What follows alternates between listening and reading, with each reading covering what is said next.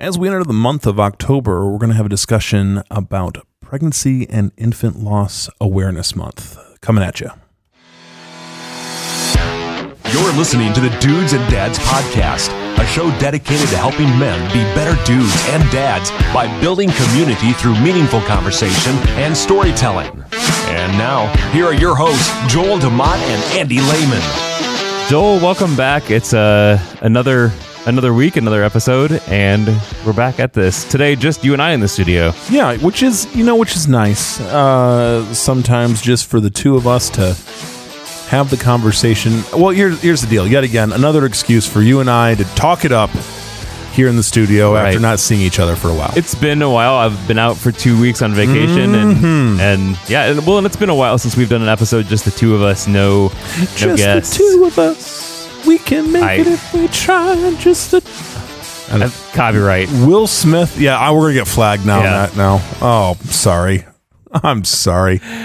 Shoot, we've gone all this time without breaking any rules. Trademark infringement. Oh, well. Free speech, and we end up breaking rules. Let's just be clear, though. My singing is so terrible, it won't recognize that as actual music. No, I don't believe so either. They're just going to be like, no, that's not. Oh, my goodness. Andy, we are in the month of October. We are. If my calendar serves me correctly. I believe it's been like a quick year. It has. We just got a few months left. I mean, we're all holding the breath as the presidential election approaches, much like you do as a tsunami hits land. But when I think of October now, obviously we think of these fine fall months, but also we think of pumpkin spice. Oh, the pumpkin spice. We think of women wearing tall leather boots and puffy vests, right? And what else? Andy? Do you drink the fall coffees? Do you get into that stuff at all? If it's Colombian and dark and nothing in it, sure. Okay, nothing else. That. You're not doing like the fall blend. No. Of where it's got a little jazz in the coffee. No.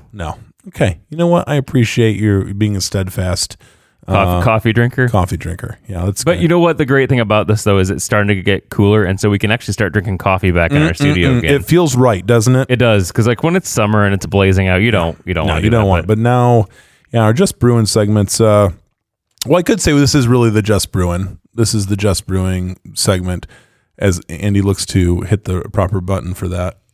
Hey man, what's brewing? So glad you asked, Josiah. Thank you.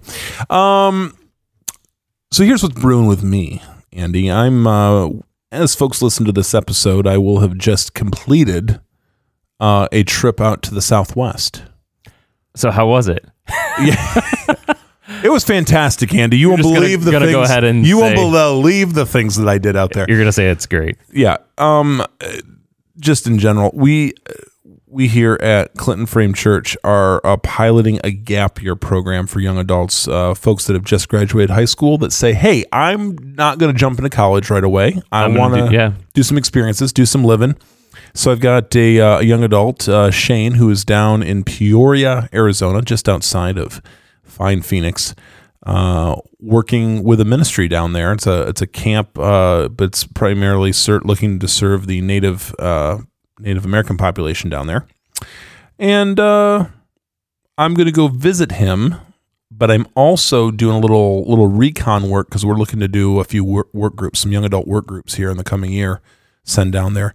And we're looking to send them down before it gets blazing hot. So it'd be like a spring break kind of thing. But anyway, I'm looking forward to it. Missionaries that we support are down there. John and Lindsay Berkey were, and John, if you're listening, and I know you are, looking forward to spending some time. I am going to do a day trip to Sedona. I'm going to do a little hiking. It's sort of a spiritual, it's a spiritual pilgrimage for me, Andy, and you'll sort of understand this. I going on 15 years ago had a real rough wake up call in my ministry life.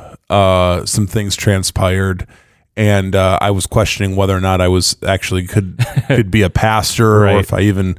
I was questioning just so many things. I was not in a great place. A lot of things had gone down. Really struggling in life, and I went to go visit my grandparents in Phoenix, and did a trip to Sedona, and went into Cathedral of the Rocks. There's a Frank Lloyd Wright church. Sure, yeah. There at Sedona, Catholic church. It's built into the rock, well known.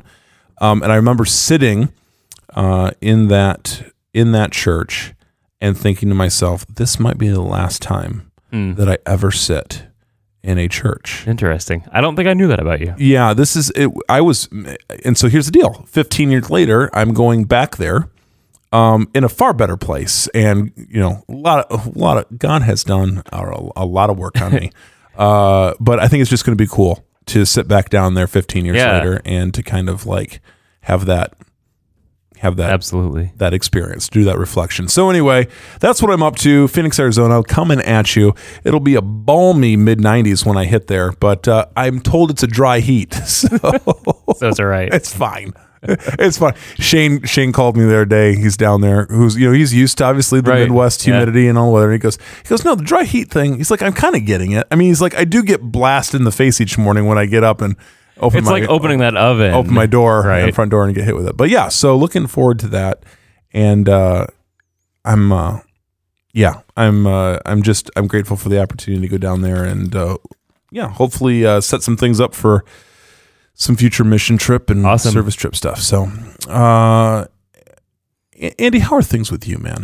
Well, we just got back from vacation, so I'm doing pretty good. The Smokies The Smokies and Florida. and Florida. Congratulations. Thanks. Way It was- to jam both those things right in. Yeah, and it was jammed together, and it Jam together. yeah. Wow. It was good though. I mean, we got to do a lot of cool things and hang out with the family.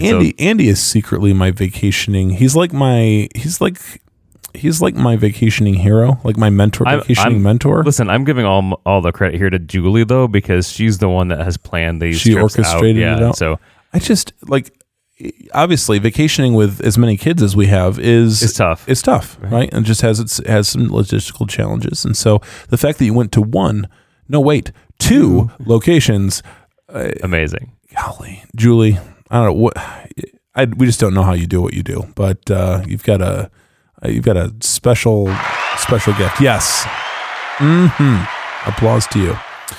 Well, hey, we are back indeed, and as I said earlier, we are in the we're in the fall months. We're in the month of October. October is Pregnancy and Infant Loss Awareness Month. It is a subject that is near and dear to our hearts here on the Dudes and Dads podcast, and we know that some of our listeners definitely connect with the whole issue of pregnancy and infant loss. You've walked that road as well, and so it's times like these that we just we want to continue to bring awareness to it. We want to continue to let people know that if they've experienced it, they're not alone. Right, and I mean, we'll chat about this later, but that's like, especially if you're a guy or a dude, Yes, like it seems to be in the community where it's kind of shh, don't talk about it. yeah. But we have talked about this before. Season 1, I believe it was episode 2 or 3. I'll link it in the show notes. It was early At dudesanddadspodcast.com. But yeah, one of the very first episodes we did, we talked about this also, because this is something that that I have experienced firsthand, and Joel, you have experienced from the support, because we are friends. We've been friends for a while. We were friends when this happened. So you were out there supporting us at the time that this happened. Yeah, it was learning, as we have said, a learning experience for all of us. Obviously, it's one for the people that are directly connected to it, but then also as we talk about how to care for, love, and support as friends the people that are going through loss like this. There's definitely, a lot of things to learn along the way. So, Andy, I think it's helpful maybe for our listeners who have not heard the story, for you just to tell us your guys' story. Sure. And then we can kind of unpack a few things. Sure. So back in 2012, on April 10th, my wife Julie was 38 weeks pregnant. There we go. With our fourth child. She had a minor stomach bug. She noticed a little bit of slowing movements, but she was close to the end of the pregnancy, so we didn't think a whole lot about it. We had just been to the midwife 3 days before that, and we heard a very strong 136 beats per minute heartbeat. We were at this time we were trying to move into a new house. We were super busy, so that's part of the reason we didn't think about the fact that it had been slowing down. Like, we were pretty busy ourselves. We were, cleaning up the house, getting the new house ready to go.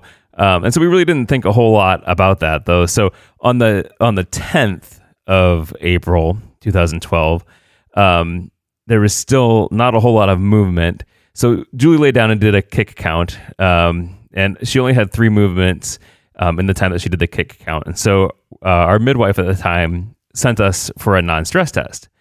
So we arrived, and the nurse came in, took up Julie, to the fetal monitor, and she searched and searched and searched and couldn't find a heartbeat. So she went out to call her other midwife. She came back in to call the midwife. In the meantime, she flagged down a doctor who was a part of the same practice as the midwife, and he came in to do an ultrasound machine, with an ultrasound machine. And again, he searched and searched and searched and couldn't find it. And like the whole time, I kind of had this like sinking feeling in my gut. Like, even from the very first nurse that came in, I was like, this is not good. She can't find a heartbeat. Like, I've been, this is our 4th pregnancy. I've seen it every time, every time we're going in, they can easily find a heartbeat. No problem. This time she couldn't find a heartbeat. And so like, I knew it right away. But I won't ever forget the words of that doctor when he said, "You're not going to like what I have to say. Your baby has no heartbeat." And, sorry. Yeah. Yeah. It's still, this long gets me. So we called our parents, and we had to try and figure out what we were going to tell our other 3 children, because they were staying with them at the time. Because we said, "Hey, we got to go to the, go in." And we, honestly, when we went in, we weren't thinking anything, at all. Like, we went in fact, we honestly stopped and got a cheeseburger on the way, because we were like, hey, this is no big deal. And so our kids were with there, so we had to kind of figure out what we were going to say that to our children. And that I think as a dad was one of the hardest things that I've ever had to do, is to explain to my kids that like their sister is no longer living. So then on April 12th, 2014, at 10:02 p.m., Mason was stillborn. So that's kind of my story. You were with us shortly after that, like you guys and our friends Brian, the Chris's and the Millers were in the hospital that night. You guys were actually on a trip and came back. Yeah, and I'm in thinking about it's weird because like we were all out to dinner. We were up in Grand Rapids and we were all out to dinner together. And and Andy, you'll understand this when I say it. Like the things that stick out in your mind about that experience, or the things that you remember, or it's like I can remember what I was eating for dinner that night when we got everything around me. I'm like, I have that moment, like it's like you took a photograph, right? Like frozen in my mind, and like the fact that I was eating chicken and waffles. Like, why do I remember that? It's I do, right? And I think from on the friend side, as we heard the news, it's the one similar feeling that probably overlaps is this feeling of powerlessness. Like, this is a done. What can we do? Right? Like when you have to come to terms with there's only a few responses actually available to you, and the situation cannot be controlled here at all. This is out of our hands in any way, shape, or form, or the way it very much feels. that is when that was a season for us where we learned a whole lot about the ministry of presence. And yeah, the importance of, and I was, still a relatively young pastor at the time. Since then I've done a lot of, You've grown up. I've sat in the hospital a whole lot more, and I'm grateful for the and you'll understand as I'm saying this. Yeah. I'm grateful for the experience. It sounds strange. I am grateful that I personally had that kind of experience with you guys because I was able to learn more. I had a situation just last year, earlier this year, last year, where was with a family who was caring for a child. It was foster care, but like a newborn situation, and because of neglect and abuse prior, child passed away, and so I was in the ER with the family when the baby died, and it was like I was a lot better pastor in that moment than I think I would have been if I had not experienced and be able to learn and ask a lot. Because that's the thing that's been helpful. I think is just being able to ask all the questions, right? All the questions that you have, because there's a lot of stuff that comes up after this, right? That is like just feels like this isn't. It's the funeral is not normal. The quote unquote normal. So many things feel like they're out of the box a little bit, right? Well, and I just realized too, I may have said the wrong year at the beginning. It's 2014. I don't remember what I said. 2014. I don't remember if that's what I said or not. You said 2000, which I had it written down. You said 2012 initially. But yes, sorry, I was wrong. 2014. Yes, because we're going on 7 years. Yeah. So I wanted to correct that. Not make you think that she was pregnant in 2012 and then 2014 is when she had the baby. But, yes. Yeah. So I do think that like one of the things that sticks out in my mind, and you mentioned the ministry of presence, like the whole idea of just sitting Shiva and sitting there and not talking, just being with that. And I think that you guys did a really great job at that during that time, because there's not much that you can do. Anything that you say, like, and this is one thing that I've learned since then. Because of that whole pregnancy and infant loss, is that like there's a lot of well-meaning things that people say, right? But that don't, just as a dad, when you're just had your child die, right? You're well-meaning, but those don't come through well-meaning. Yeah, like things like, I guess God just needed another angel, or she's in a better place, right? As a grieving dad, no, the better place is right here. Is right here. So, like you guys did a really, really great job of just sitting there, being present with us, knowing when we needed our space, knowing when we needed somebody around just to be there. Yeah, and the fine line that you walk is that someone who's going through a grief process, like there's actually just at the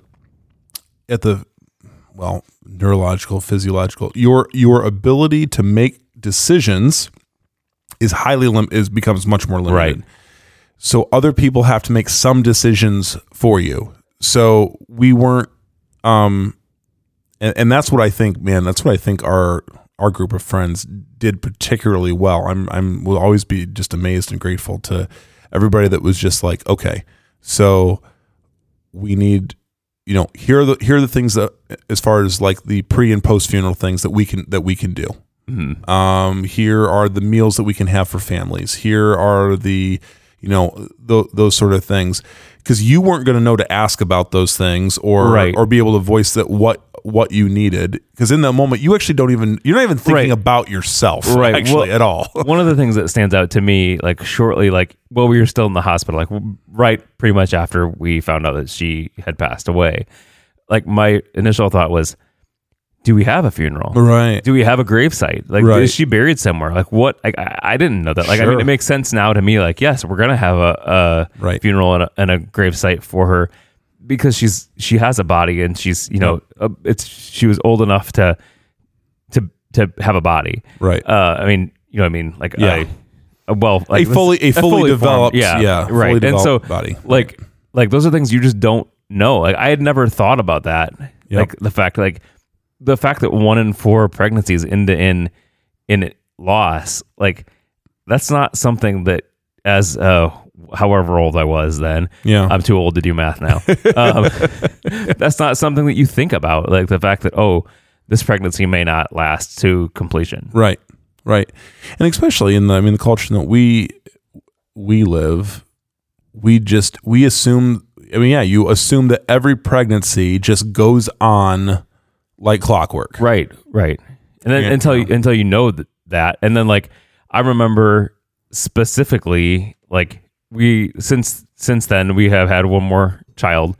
And it, like that whole pregnancy for the 5th child, the whole time you were saying to yourself, like, okay, are they going to find a heartbeat? Right. Is this going to be okay? Like that's running through your brain the whole time.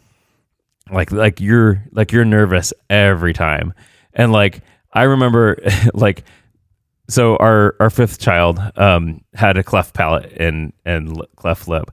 And like, I remember I had left I had gone with Julie to almost all of her doctor's appointments or her midwife appointments.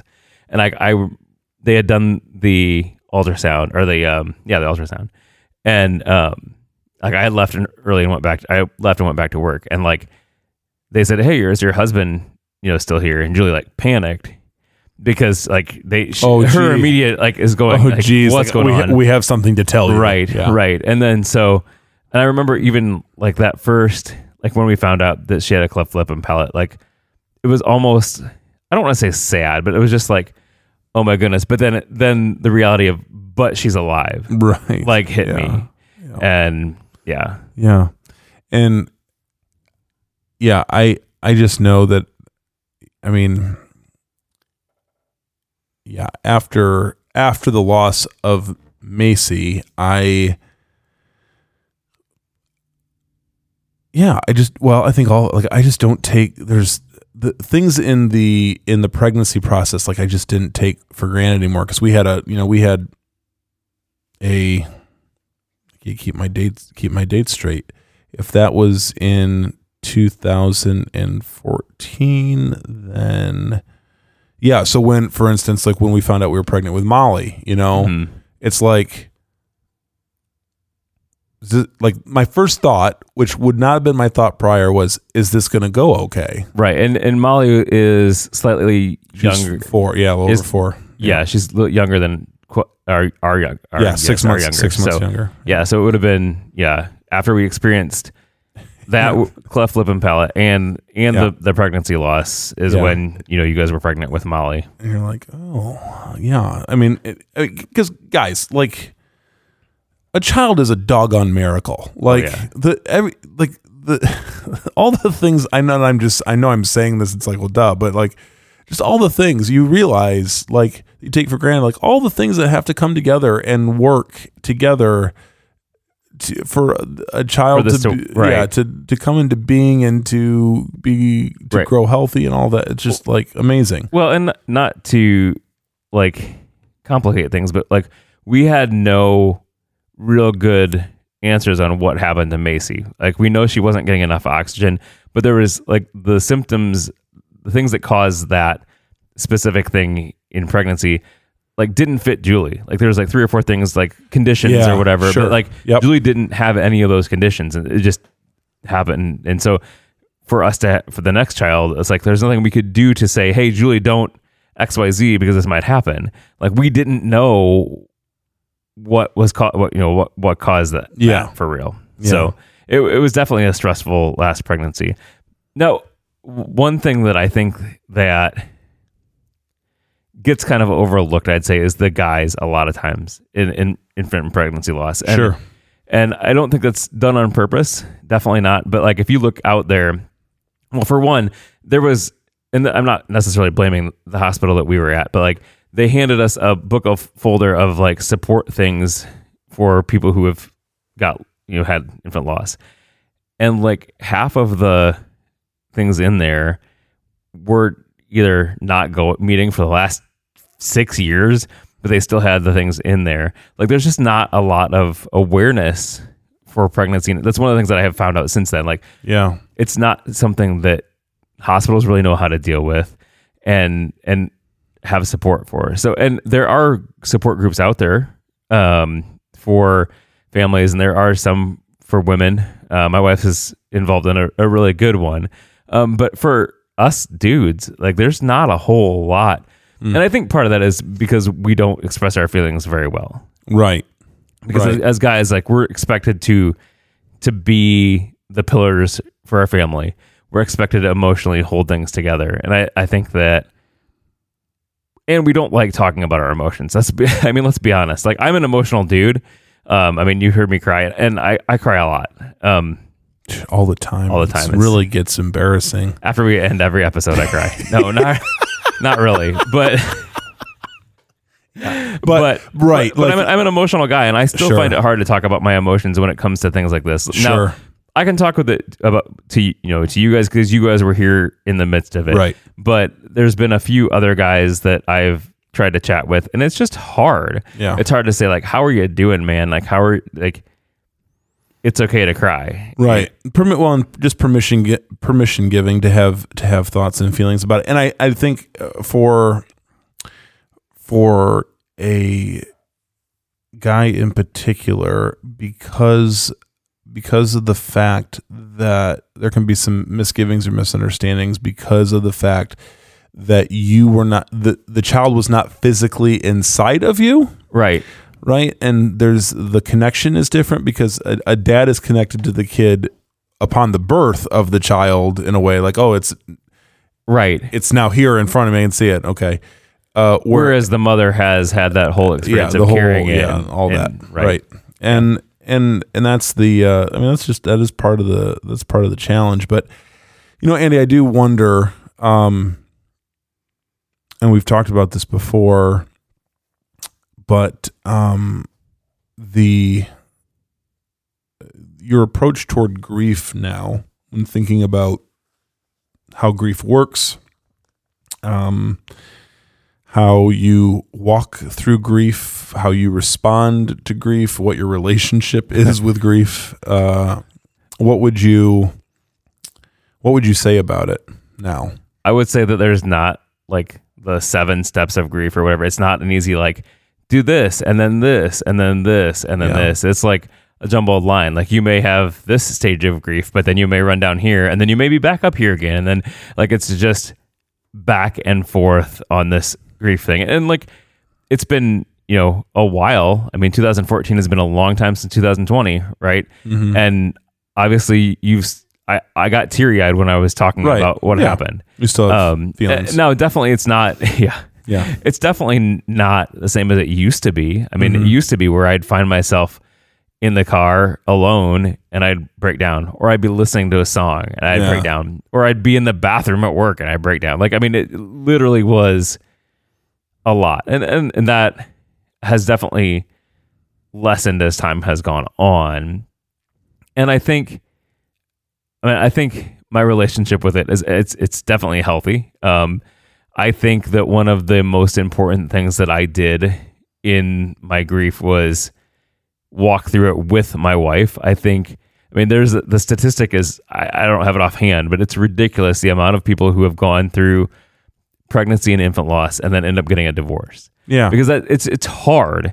And you guys, because you're both experiencing a loss and you are coming at it in a different light. I mean, like women are different than dudes. Yeah. I mean, I would just anticipate, I guess, like, and again, I 100% agree with that statistic,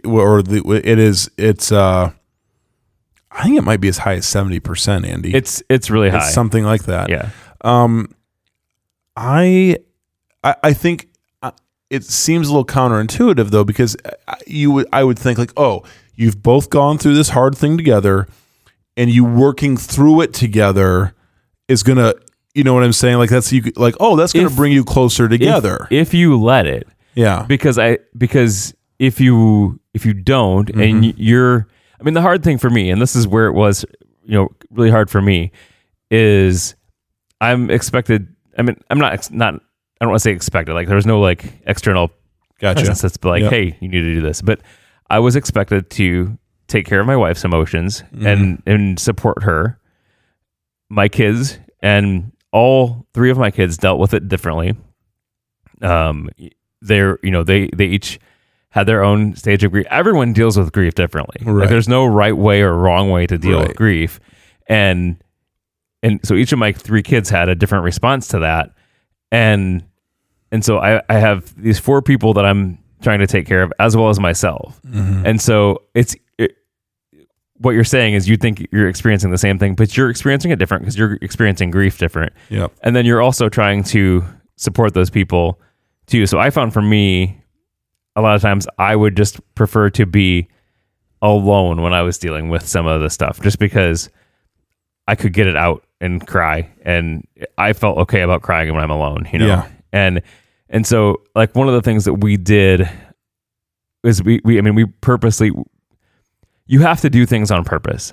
And so we would purposely, well, I don't even know if it was on purpose, but we would kind of support each other. It's like, it seemed when one of us was down, the other one was up, and when one was up, the other one was down. And so that we could support ourselves. And when I needed to cry, like Julie was there for me. She, supported me and did that. So I think that is one of the reasons that we definitely made it through it. We were working on our relationship, and we were purposeful. We knew the statistics. Yeah. We knew that you have to. You were not naive. Right. It's something that changed. I mean, you get changed when you lose a child. Yep. Yeah. I mean, I'm definitely not the same person I was in 2014. That's and I can say I think for the better ultimately. I hope so. Yeah. No, gosh. Well, we all hope that we're better than we were 7 years ago. So,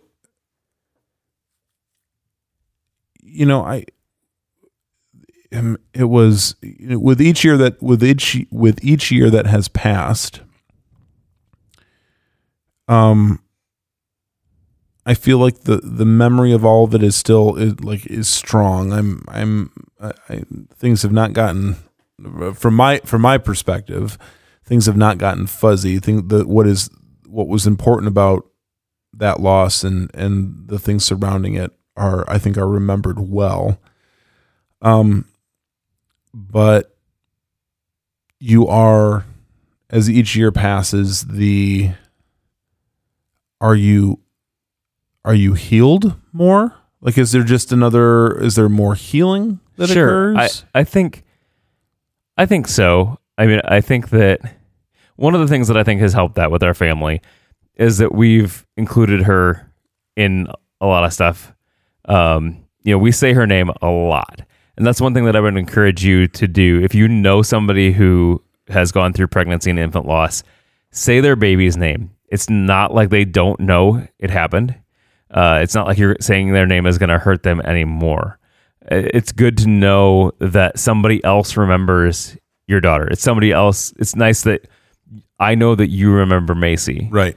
That you count her life as one of my children. Just like if you were talking about Eli, right. Patty, Micah, Reagan. Like, to me, I know that you're counting that as a life, right? Not just something that happened, an event in our family. So if you know somebody, definitely support them by saying their baby's name. They will appreciate that. And so I think that's one of the things that we did is we've said her name lots. Yeah. In fact, Hattie, who is our fifth child that comes after Macy, talks about her like she's here, talks about Macy. And so that's one of the things that we've included her. When we've done family pictures, we've taken the picture that we've had in the hospital. Mm-hmm. And that's one thing I think that I would say too is if you can get pictures. Yep. Because most people, and the people that I've walked with after your guys' situation have felt hesitant to do that. Like it was one of the best decisions. Yeah. And Brian, thank you. Yeah. I appreciate you taking those pictures. I know that was hard for you. And I appreciate you doing that, because for us, that's all we have of her. Right. But it's massively helpful for the healing process. Oh, huge. Her picture still hangs on our wall. Yeah. Yeah. But with our family, with Yeah. our kids. And we have one of our cupboards, we have each kid's baby picture, and hers is right in the line there. Yeah.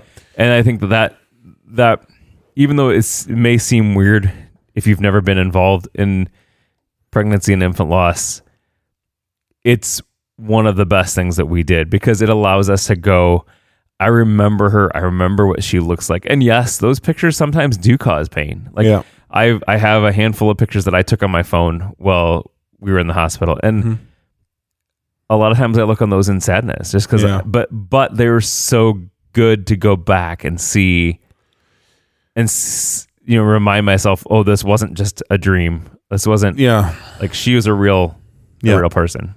Yep.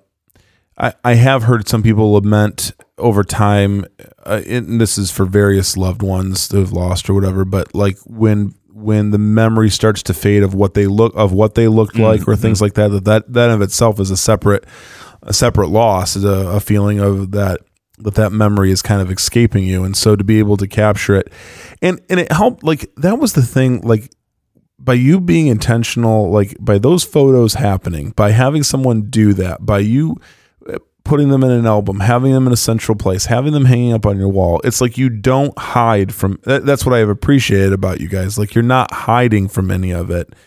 And I think to the outside perspective, and some of you might be thinking, like, this is like, if I can just be kind of blunt, like, they have a picture of a dead baby up on their wall, which I should say, the photos are all, they're just so well done, and Brian did a great job. But like, if you told somebody that, right, like we have a picture of a dead child up, on our wall, that can sound kind of, but it's just it's just something very beautiful and sacred about it. And the fact that you guys pressed in so intentionally in that, I think is a big part of the healing. I mean, it really is part of the healing process. It's part of the reason that you and Julie are still married. Mm-hmm. It's part of the reason that your kids have walked through that loss as well as they have, and can speak about it in, I think, in appropriate terms. Yeah. And they as best they can at their age, have walked through it, dealt with it, understood it. And then it's also just helped a lot of other people. I mean, our family included, just like, because here's the thing, in the West in particular, we don't like talking about death in general. No, we don't like death. We do everything we can to fight it off. We do everything because either we're either terrified of what happens after death, which is a whole other episode, or we have such a youth culture that this whole, like, gotta stay young and live forever kind of thing. And I'm just like, there is a real art. There's a real art to walking through death and walking through grief, and to understand it as what it is, and to take the learning experiences that are offered by it. But yeah, I just think you guys have just been a real example of what it looks like to thrive post loss. Because I don't, there's some people that just never, you've never gotten over it, quote unquote. It's not your goal is not to get over it. But your goal is to, what would you say your goal is? But without me trying to put words in your mouth, what is your goal? What was our goal in the whole thing? Yeah, like, and even now, maybe it's, you couldn't have identified it at the time, but like now, it's like when you say our goal as a family living with this loss is to what? I think our goal as a family is to help others who have gone through it. Yep. It's definitely not something easy. And I don't want to say that I cherish the experience, but I cherish the experience that we've had because we have been able to walk with people who have experienced the same thing. And while every loss is different, we know in general terms how they're feeling. I mean, I can't say that I know exactly how you're feeling because I'm not you, but I know what it's like to lose a child. And so I think that our goal is to, first glorify God with it all. Right. But I think that the other goal is to walk with people who have experienced that loss. And you and Julie have both said that you feel like your guys' experience was an exceptional one because you had people that came running in around you. Yes. And many times for folks in that same situation, that is not the case. Right. Well, and I think people, because of the fact people just don't know what to do with death, they're scared of not knowing what to say, saying the wrong thing. And so people just kind of run from it and don't come around. And that feels so cold to those experiencing that. So one of the things that I would say, if you have friends going through it again, just be there and be real. Yep. Like, be there for the person. And going back to like a previous point, I think one of the things that has helped us through it also is, again, knowing, we have a faith in Jesus Christ. And I think that has extremely helped our family. We know that one day we know where Macy's at. Right. We know where she's at. She's doing fine. Right. In fact, like, I long for that day. Right. Like, heaven, before that, it's like, yes, I'm excited to go be with Jesus, but like, heaven has a whole new meaning for me. Yeah. Now. Interesting. Yeah. And,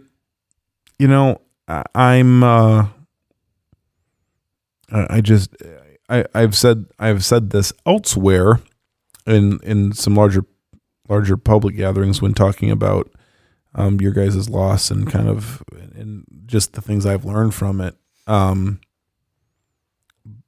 But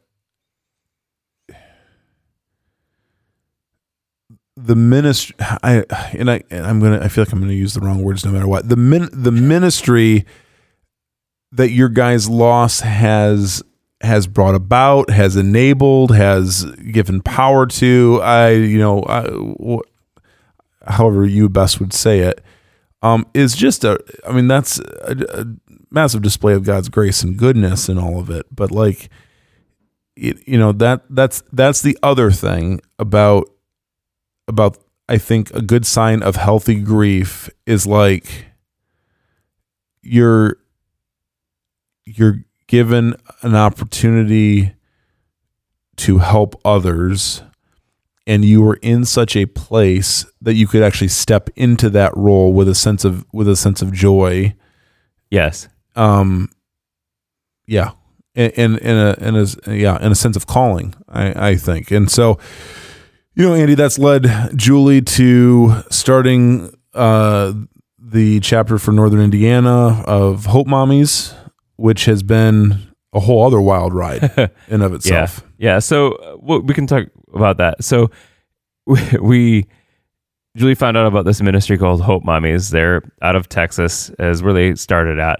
And And just to say, your wife was looking for a support group. Yeah. She was looking for something, and there were like not a lot of great options, particularly that were faith focused. Right. And so she found this ministry, Hope Mommies.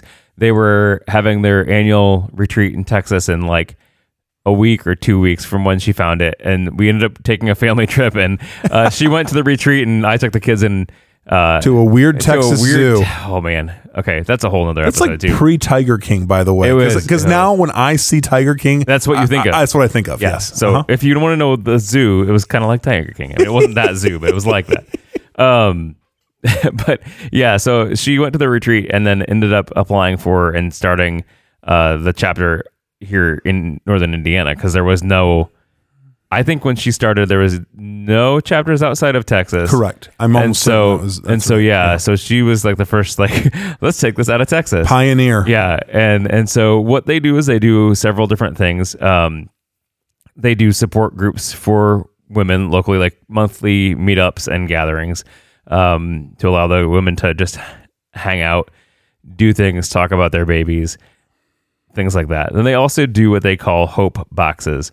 And what a hope box is it's just a general, it's a shoe box or something the size of a shoe box, a photo box, that has general pampered items in it, some lotion, some tea, some comfort items. It has some reading, things to read about grief. It has a Bible in it. It's just something that women can get when they're experiencing this loss, and to give them a little bit of something to know somebody is caring and thinking about them. And so the boxes are put together by the local chapter, and they're distributed throughout the area. They're, in a lot of our hospitals and midwifery places. And so that way, when people know of a loss, they can get one of these, or you can request one too.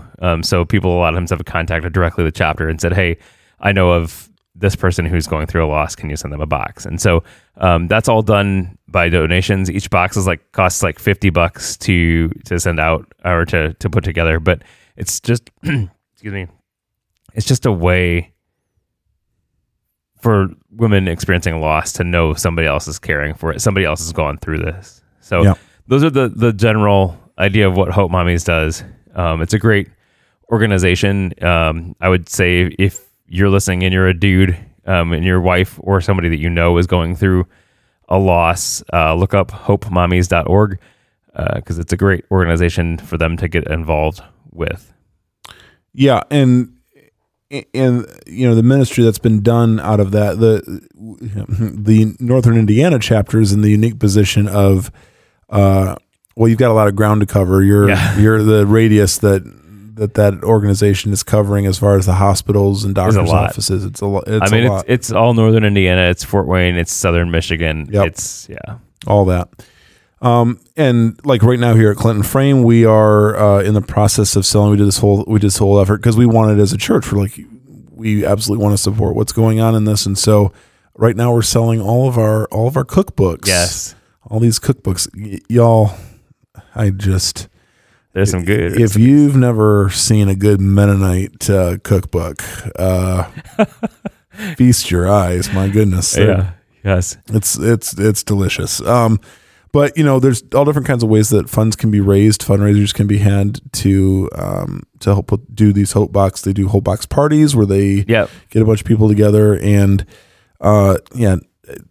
youth ministries, young adult ministries, Bible studies, all different groups of people that can be like, hey, we just want to sponsor, boxes and do that. And that's a totally awesome. And they would definitely appreciate that because their need is so great in this. And it's, again, one of those things that I didn't realize was so vast until I was part of this, subculture here that exists that no one really wants to be a part of. Right. The club that no one wants to get invited to. Right. Yeah. And so like the need is vast. And so, if you want to contact, their contact information will be in the show notes. Awesome. So here we are, Andy, all this time going on. It'll be 7 years in April. And, there is, we believe that joy comes in the morning. I've been learning a lot about joy recently. It's in youth ministry circles. We're talking a lot about joy these days because we as church leaders are realizing that we don't equip people with joy all the time. Right. But that joy is like, it's kind of the point, like not to be happy, but to be joyful. Right. And so I see a lot of joy coming out of this. I see, the experience that I've had, is, emceed a couple of the fundraising events, and the folks that are there, they've been through a lot, but like there's something special to walking through that fire and what it can do. Again, what it can do if you press in and pursue some healthy avenues, right, what it can produce in your life. Yeah.